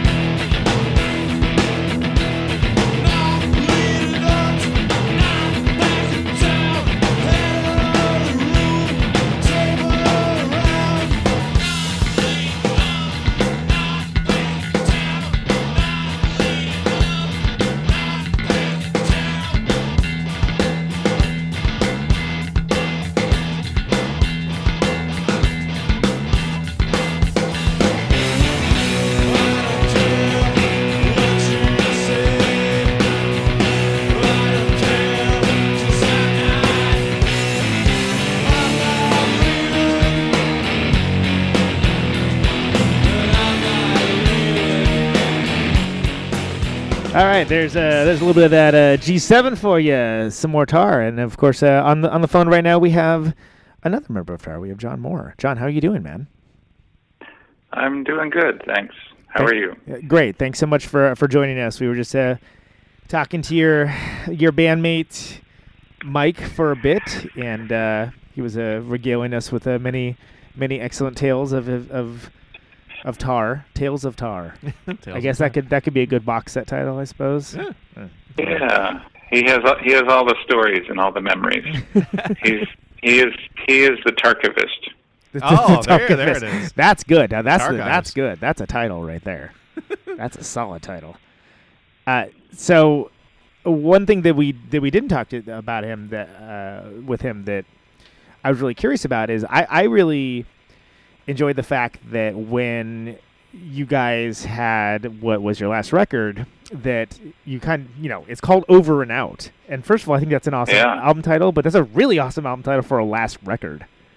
So when the original final days of you guys being a band, it was something that you kind of had decided ahead of time that was going to be a thing that happened, right? Oh, yeah. And I don't know if Mike talked about this, we had a pretty disastrous tour in the fall of '93. And if we had any more choices, I think we would have broken up in the middle of that tour, but we were stuck with each other. So we finished that and then didn't talk to each other for a couple months in whatever, that was early '94. And then we met one day and said, well, do we want to do this? Do we care to? And we agreed that we enjoyed playing music with each other, but no way did we ever want to tour again. So that sort of set the course, and then I knew I was moving in the spring of '95, so we felt like, well, a year and a half to make a record ought to be plenty of time. So we played a few shows in the Midwest, but mostly worked on writing those songs, and knew that was going to be that. So how did you approach the writing of the last record versus any of the rest of them? I mean, because it kind of seemed like each one has its own feel anyway. So was that something that factored in, or was that just like, oh, this is just what we're playing right now?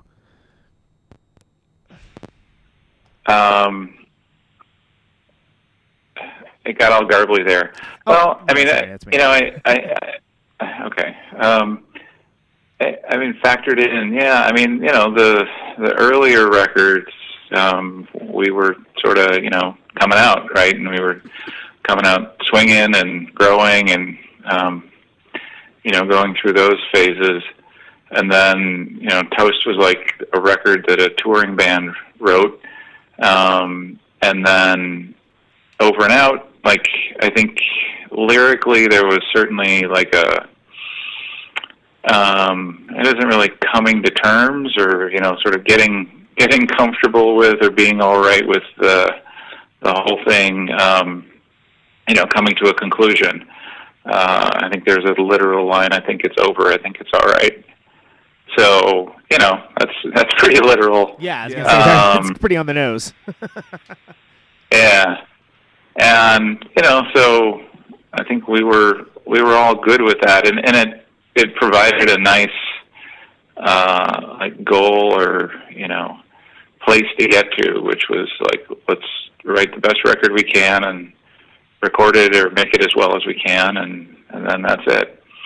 So, there was almost, I don't know about the others, but to me, like a relief of sorts, where it was like, yep, and now that's that. I mean, did you find that you when you're composing the songs was like because that finality was in the process, was that something where it like any decisions were affected by that, as far as like, hey, let's just let's try this while we still can, or let's stick to what we know and kind of give people not necessarily what they want, but give people like a Tar record like as they might expect, because obviously Tar's not the kind of Tar's not Bon Jovi. I don't know if that's something you knew or not, but Tar is definitely not Bon Jovi. So Well, yeah, don't take that out of context. I mean, like, I think there's definitely an evolution if you listen to the record, certainly compared to the first couple. And then, like I said, Toast is a bunch of songs that you can really play live, right. to me. And so Over and Out, I mean, that wasn't important. Like, we weren't, thinking about playing them live because it's necessarily right. I mean, we were like, let's just write songs that entertain us as written songs. And some of them then were a real bear to record because they were like hard to play.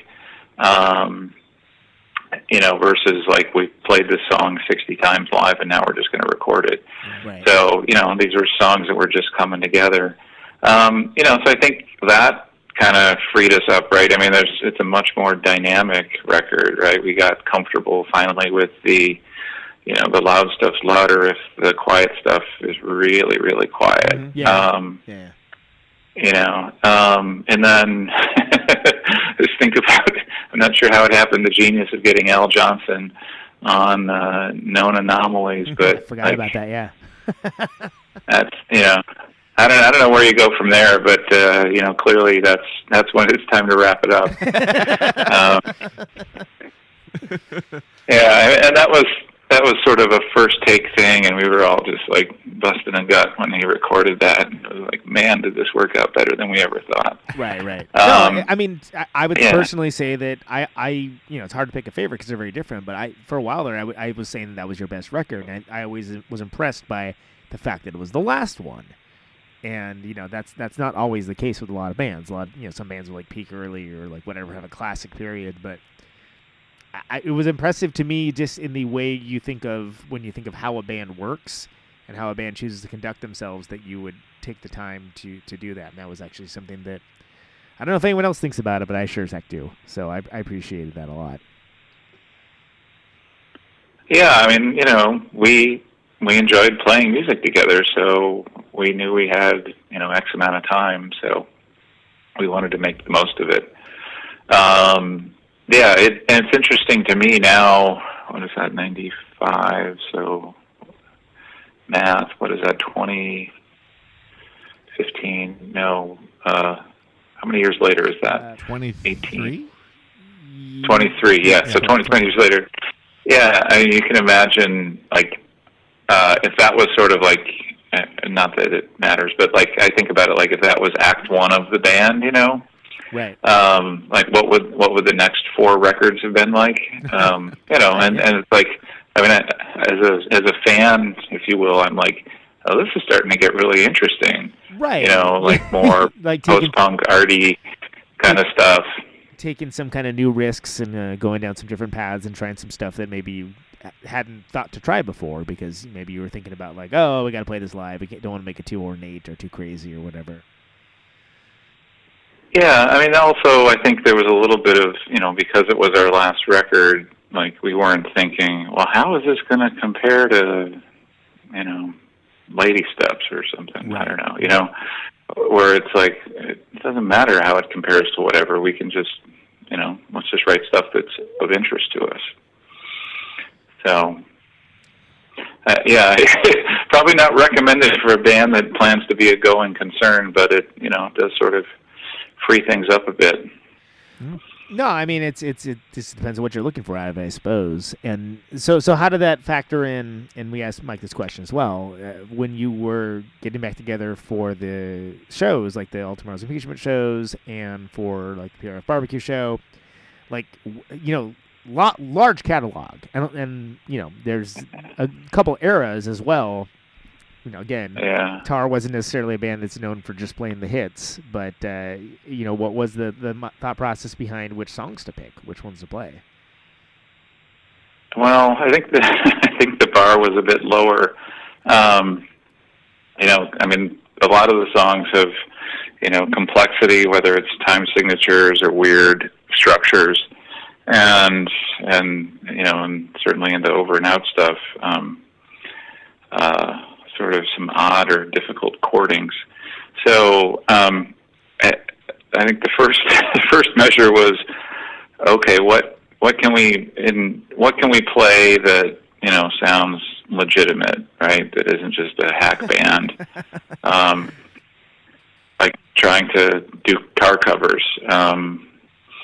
So some of that's like function, and then I think the PRF stuff in 2012 was actually a bit more ambitious than last year, just because I think we tried to pull out stuff that was like either of interest or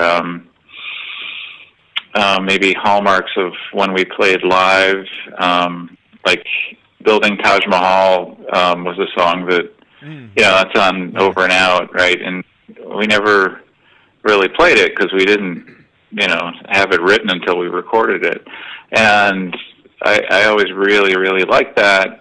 It's just that it had so many guitar parts in it when we recorded it. And when we were rehearsing for that, Tony Jones, who was our, I don't know, fifth member or bass surrogate or secret weapon. Secret weapon, yeah. Secret weapon, yeah. We were like, he was wonderful and incredibly generous to help us get back into shape. We're like, wow, we got 3 guitars here. I think we could do this. So, there was that. And then last year, I think there was a bit of like, again, like what can we do? Because it now had been 5 years. And also, was there anything that maybe thematically was appropriate? But also, were there songs that we didn't play 5 years ago that we wanted to play? So I think Teetering, for example, we played last year one of the nights, and that was an internal request. So, but it's interesting because it's like what can we do that is going to do the songs justice, and for God's sake, let's not be a tar cover band. Right. So, right. Yeah, that'd be a bit of a niche interest, I think. But But it's interesting that for me, I know all the records, but until that PRF said, I'd never seen you play, and part of that's because I kind of came to the band a little late, but also because as a West Coast guy, and you weren't out playing West Coast as much as you were in Chicago. Limited availability. Yeah. So it was one of those things that kind of even just seeing the songs envisioned at all live was sort of like, oh wow, what an interesting experience. Like this is like, I know these songs pretty well, but I've never seen them like played by humans before.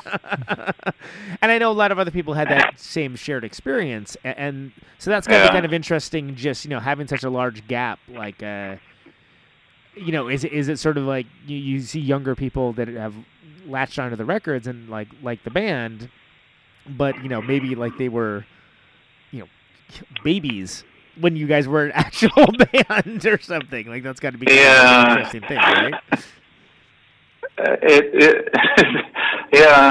It's unusual. It's a 95, right? So when we stopped, I was 30, and I felt pretty confident or comfortable that like rock and roll is a young man's endeavor. And we had great experience with Ambrap and Touch and Go and putting out records and touring and pretty cool stuff. So it was like short of going to Japan or Australia, I'm not sure what else we could actually do. So felt fine to call it a day. So it's unusual then. I remember we were setting up and someone was projecting a Twitter feed on the wall. Oh, the right? Twitter wall. Yes, yeah. Yeah, and when Tar was touring, it was pre-internet, right? And it was if Google Maps had existed when we toured, we may have still been together because some of the worst frustrating experiences were getting lost trying to find clubs or hotels. It was just horrible. Just trying to find where you were going to be. Yeah, came in at the tail end of that, but definitely like you had to have like a good atlas and make sure that there was someone that was paying attention. Yeah, and you'd go off the grid. So, I mean, that's an experience that just doesn't happen anymore. So I remember setting up in the Twitter walls, someone's like, these guys are old, and I'm like, oof, that's nice. Oh, come on. You're all old. Come on. Yeah. Well, yeah, wait for it. It'll happen.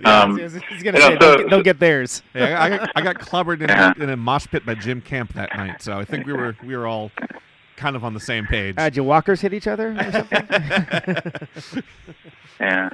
Well, and now, people share their memories of whatever on Facebook or whatever, and, it's like, when I was 17 in high school, I blah, blah, blah, and, and other people, I mean, if you're 15 years younger than me or 10, you're like, well, I was 6.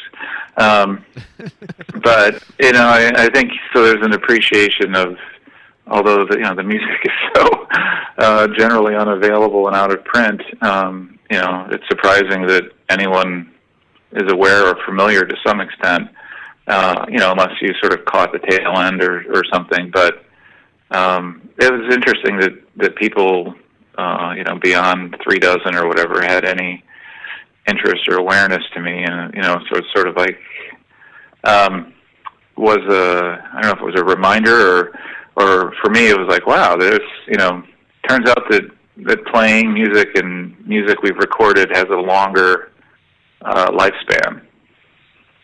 Yeah, well, and it's still around for people to discover. And the thing is, there's new people that kind of have their own path of discovery towards finding things every year, and it doesn't go away. It stays static and unchanging, and it's still available for them no matter how you feel about it or how they made the music feels about it. Yeah. And I think that's kind of neat in its way, and something that I'll go and say is probably one of the better parts of the internet is that you can find anything instantly. Like the fact that I didn't see one of your records in physical form until like I'd moved to the Bay Area out of the town that I grew up in, because there wasn't any punk rock or post-punk records around. There was no way to find any of that stuff. And I mean to me it's like that stuff was available, but it was all sort of temporary. Like let's say you're at someone's house or a party or something, and I'm thinking about myself in college, and you hear raw power, and you're like, wow, what was that? And then you don't look it up on the internet, you don't hear it again for 5 years. Right. Right. You don't like walk home and just pull it up on your phone. But it's at the same time it's funny. I mean, I remember there's a few records I remember just looking at in Chicago. Like I always used to see the big black bulldozer in the metal box, and I was like, what is this crap? Yeah. And it's like, oh my gosh, and the Strike Under record, or a few different records, and it's just like, wow, no one ever buys this stuff. And and now it's like, oh my god, I should have been stocking up. Yeah, you could have flipped them and bought a house at this point. Yeah. And I mean, to some extent, was part of the desire to do the kitchen sink double album thing. What was it called? 88 to 95 or whatever. Oh yeah. We always called it. We just called it the kitchen sink because, it's like I think some of our best stuff was like one-offs, right? It was like, oh, this is for the Sub Pop thingy, and this is for Dope Guns, or this is for a tour. Weird singles and stuff. Quad 7-inch.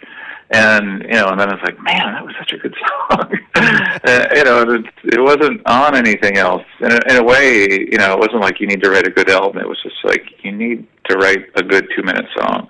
And so you end up with something a bit different. But that stuff was, sort of scattered here and there.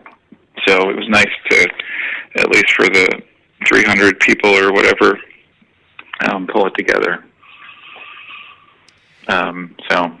Yeah, and it's something where there's a unique audience to it, where it's not necessarily for everybody, but it means a big deal for the people it's there for. And I always think that tends to be the stuff that I most gravitate towards. It's certainly the stuff we cover the most in this show by a pretty large margin. Yeah. But the 7-inch stuff, or no, just in general, like sometimes, but just the idea that that certain things that would mean nothing to like the masses necessarily, but mean the world to the people that mean something to. And I think that's important, and that's certainly something that I think it's more. I think there's actually more freedom for that now than ever, but also weirdly we're getting back into the discovery part of it, where it's just harder necessarily to find that niche if you don't have somebody kind of show you the way, which is funny because for a while there it kind of seemed like you could just find on your own, and then it's like, okay, well now it's a fire hose of information, so good luck, sort that out. Anyway, that's an observation, not a question. Sorry. Yeah, well, I'll just pile on and say, it, like what you're doing, or different online resources are interesting, but it's so different from how I learned about or discovered music. It's just like I end up going down wormholes or ear holes or whatever on the internet, but like I end up with stuff I'm interested in that I probably already know. And like if you were in the process of learning, like I don't know where you'd end up on that, which is quite interesting. Yeah, and that's can be kind of part of the adventure too. Depending on how you look at it. So, what was the decision for not including lyrics with the songs? Because I always felt, we were talking earlier with Mike, and I was talking about how I felt that it kind of brought a minimalist aesthetic to not just the artwork, but the presentation. That it was seemed like a decided choice. Was that something that you thought about ahead of time, as far as inclusion, or no?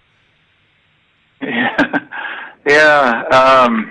Boy, we're going back here. Well, what did he say? No, I'm not going to tell you. This is like the what was that game show where the spouse and they ask each other the same question? Yeah, right, exactly. Yeah.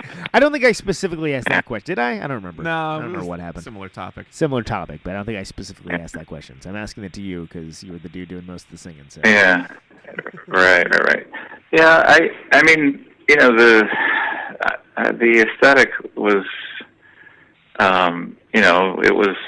it was sort of a noise. I mean, sort of a noisy.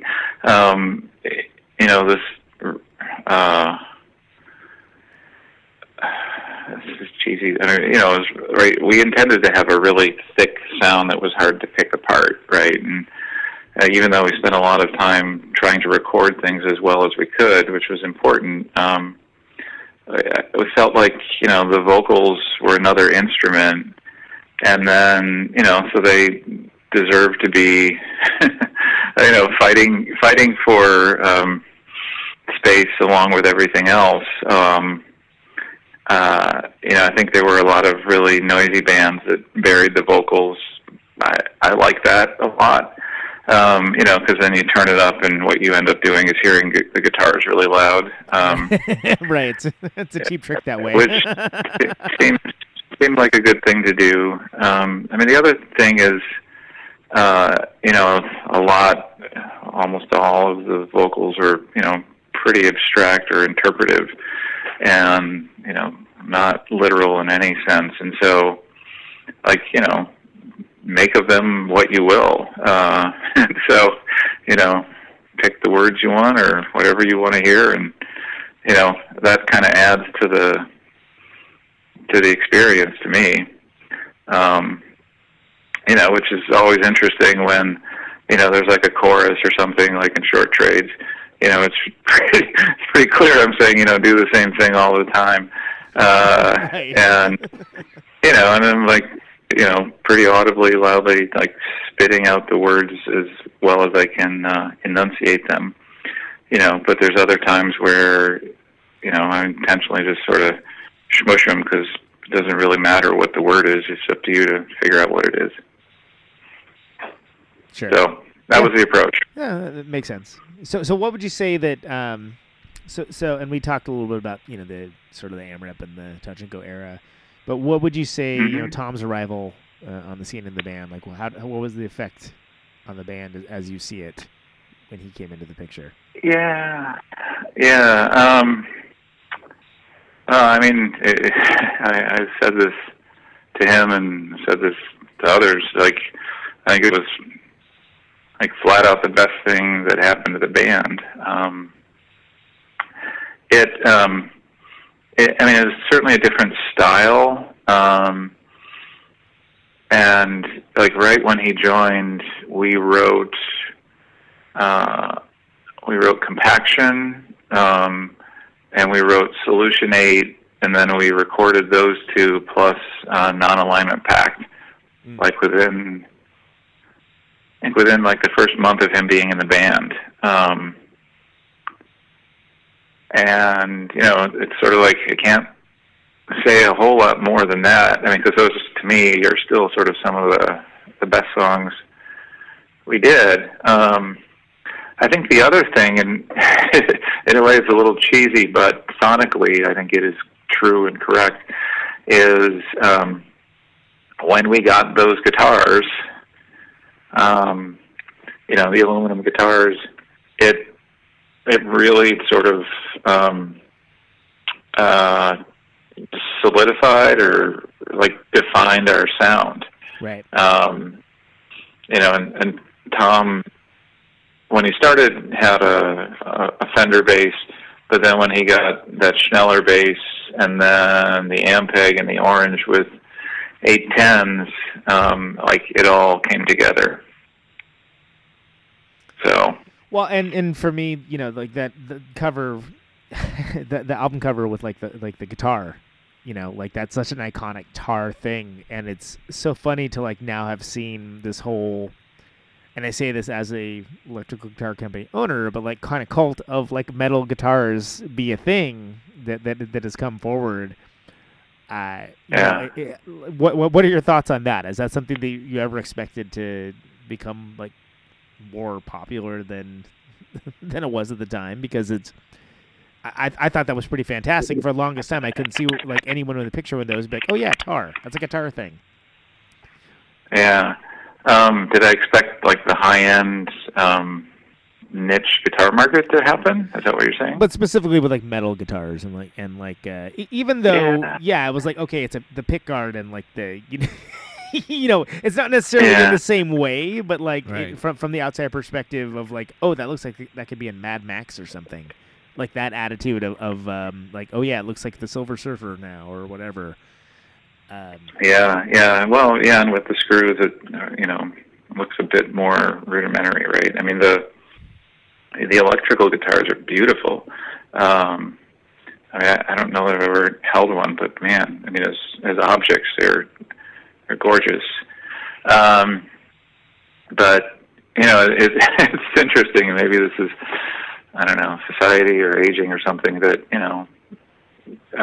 musicians in their middle age or whatever, will drop $2,000 to $3,000 or whatever $1,000 on a guitar like that, and it's probably better than buying a Ford Explorer or whatever a fancy car is, at least to me. But it just seems, I don't know, it's an odd aesthetic to me. I mean, I was just watching a Melvin's video, Tiny, last night, and I was on Facebook, and it wasn't mine, was it? Because I was hanging out with those dudes the past couple days. Oh, you were at the show? Yeah. This is from Monday night, right. And and his guitar looked awesome, and then who's bass guy? Not Jeff, but the interim dude. So this in this lineup, there's Pincus and Stephen McDonald from. Yeah. No, it is Jeff Pincus. Yeah, and and Pincus has that crazy flying V. I mean, that's pretty cool, and and it looks pretty cool. I mean, I don't know that that's my aesthetic. And at that same show, right, is John Spencer, and I have to assume, and I wasn't there. You told me, playing the same like crappy $60 guitars that sound amazing and don't stay in tune for more than a minute. So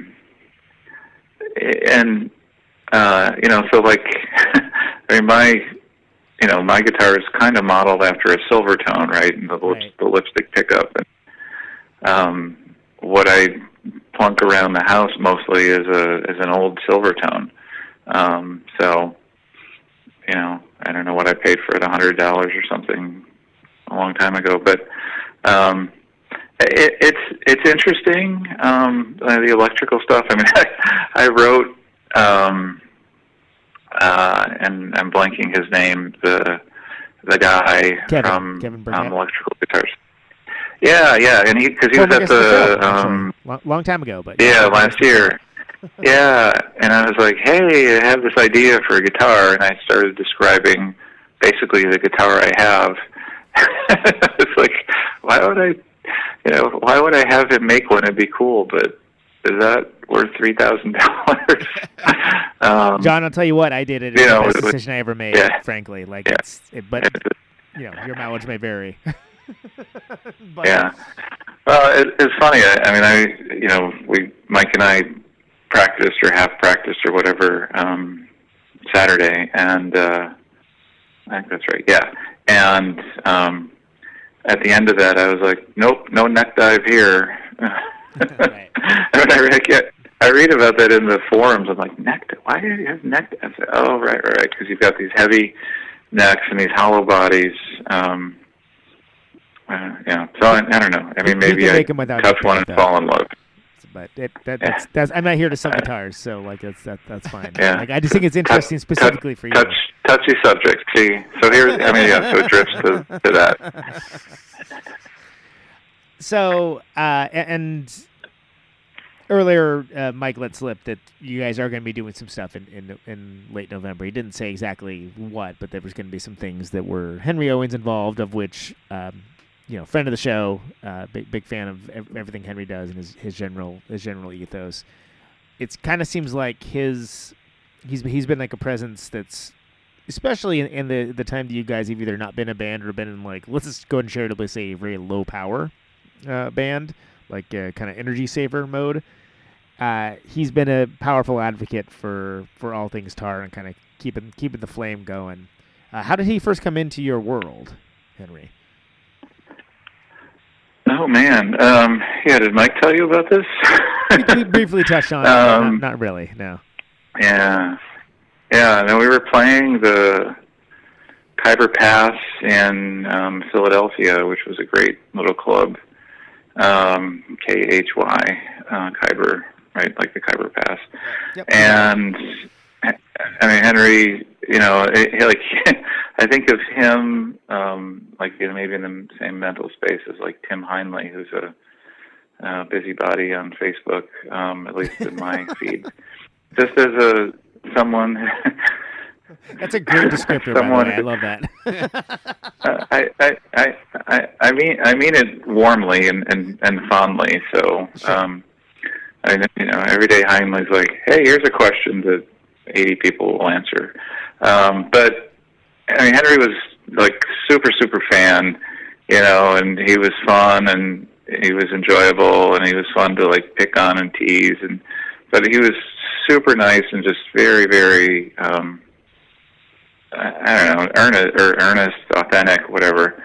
And, so in those days, right, there's no internet, so you go back to a town and you're like, oh, I wonder if Henry's going to show up. So and Henry always showed up, and he's that kind of guy. Yeah, and then he moved to Atlanta, somewhere in the latter stages of Tar, and he hosted a amazing rock weekend with us and Man or Astroman, which was just a blast. So, and he's always just very supportive, and he's a great, like, get things done guy. So, like, the double album thing, I mean, he was like, all we got to do is call up Corey. Okay, well, let's call up Corey. Well, then we just need to call up Tom. Okay, let's call up Tom. And it's like, well, we just need to get it mixed, talk to Bob or Steve, and, and blah, blah, blah. So he's been great about that. Yeah, I mean, like, wouldn't it, but the Manor Astroman weekend was just amazing. Like, love to do that again. So who knows? That could happen again, I suppose. Never say never, right? I never thought I'd get to see you guys play, and I've seen you play 2 out of 3 opportunities. Yeah. So, pretty good. Yeah. Yeah, you're like, I've seen it. And I'm good now. I'm all good. No, I can only go the one day of the Ultimaro's impeachment. So, but Josh won the other day. So that's true. Whichever day you thought. They don't look happy, and they spend a lot. They don't. Yeah, don't look happy and spend a lot of time tuning. There you go. No, I think we had fun this time. Yeah, I mean, mid tour we were. I mean, a pretty intense lot sometimes. So. I mean, sometimes much more jovial or irreverent, but there were times where it was like, oof, this is a little heavy. Wow. Emotionally, not sonically. Yeah. Right, yeah. There's one kind of heavy you want, one kind of heavy you definitely don't. Well, I'd love to have you on again sometime to talk about it, John. Thanks so much for coming on the show. I know we had some logistical difficulties getting you, but I'm super glad you guys did it. It means a lot to us. Yeah. It means a lot to the audience. I like that there's I can say in the year of 2018 that there is Tar stuff in the future, and that's a nice thing, I think. Stranger things have happened, that's for sure. All right, man. Take care. All right. Thanks very much. All right. See you guys. Bye-bye. Thanks, man. Bye. All right, there he goes. Wow, we pulled it off. That was a lot of logistics there. There were some logistics, but that's behind the curtain, behind the scenes. Exactly. Nobody needs to know. And that's why we have to tell them. Exactly. It's like the 100th episode. Nobody needs to know how much I was freaking out trying to make that stuff happen. Oh, we told them? I guess they do. All right. So that was John. That was Mike. They were in a band called Tar. You can look that up on your internets if you feel so inclined. I recommend it. Great band. I'm not even just going to say if you're so inclined. I say go ahead and do it. Just get it done. I'm going to throw that out there. Fire up your machines. Go ahead and fire up those internet machines and go get it. Come on. Is this thing on? All right. Bam. The name of the show is Conan Neutron's Protonic Reversal. Happens Thursdays, 8 p.m. Eastern, 7 p.m. Central, 6 p.m. 5 p.m. Pacific. Can you hear me now? RadioNeutron.com for the archives. RadioNeutron.com. Live listeners, we got music on with music off. You know what? As we come to the close of our broadcast today. You got it? I know what the theme of this week is. Okay, you tell me. Friend Rock City, baby. Oh, hey. Yeah, wonder how I remember that one. Right? I wonder how. Gosh, it's a real stumper. It's a real puzzler. Signing off. The theme this week is Conan Neutron. Yeah. Hey, I don't know. Maybe I'll tune in for that one. Yeah. We'll see. Anyone within the sound of my voice. Anyway, that's coming up live. Got some cool stuff coming up. I've got. Stay tuned. I don't remember what next week is. Otherwise, I can remember the show coming after us, themed after a song I wrote, but I can't remember what's on our show next week. But it's okay. No, that okay. makes sense to me. I can understand. It's all gonna be good. Things will happen. And also people's schedules move around and stuff. Go to Google Tar Band. It's Tar the Band on Facebook. That's the hard way. Enjoy Google. Sound into electricity. You know. Anything to add there, Josh? Just marvel in the technology of modern times. Out Fucking on Route 128, dark and lonely. Got take my it easy. radio on. Can you hear me now? Can you hear me now?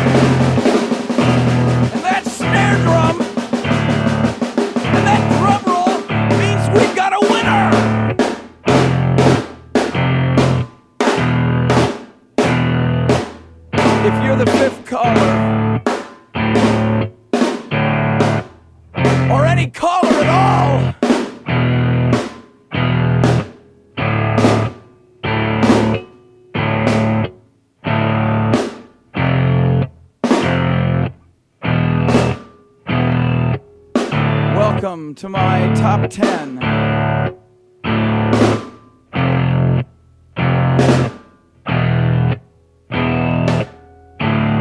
I'd like to thank our sponsor. But we haven't got a sponsor. Not if you were the last man on Earth. She was prepared to prove it. This one goes out to a special girl. But there is no special girl.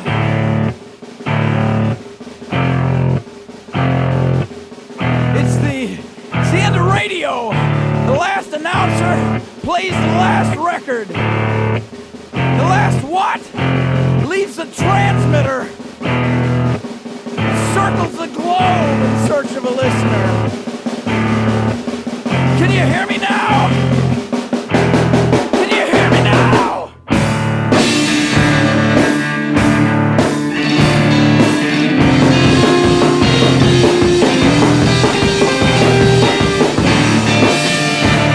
Can you hear me now?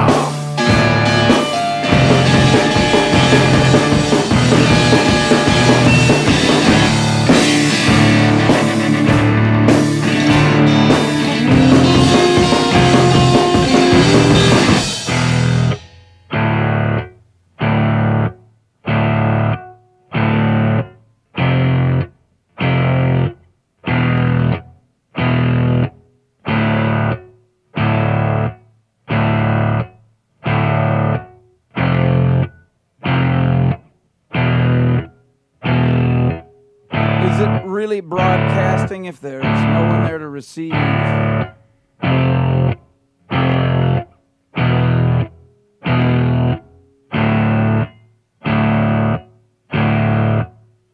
the end of radio.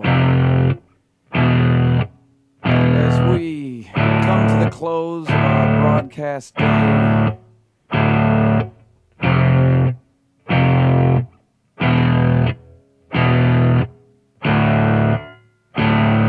Radio.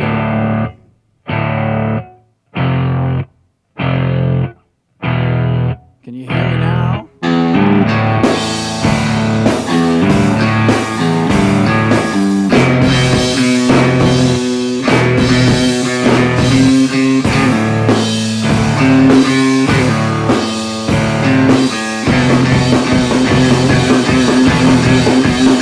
you hear me now?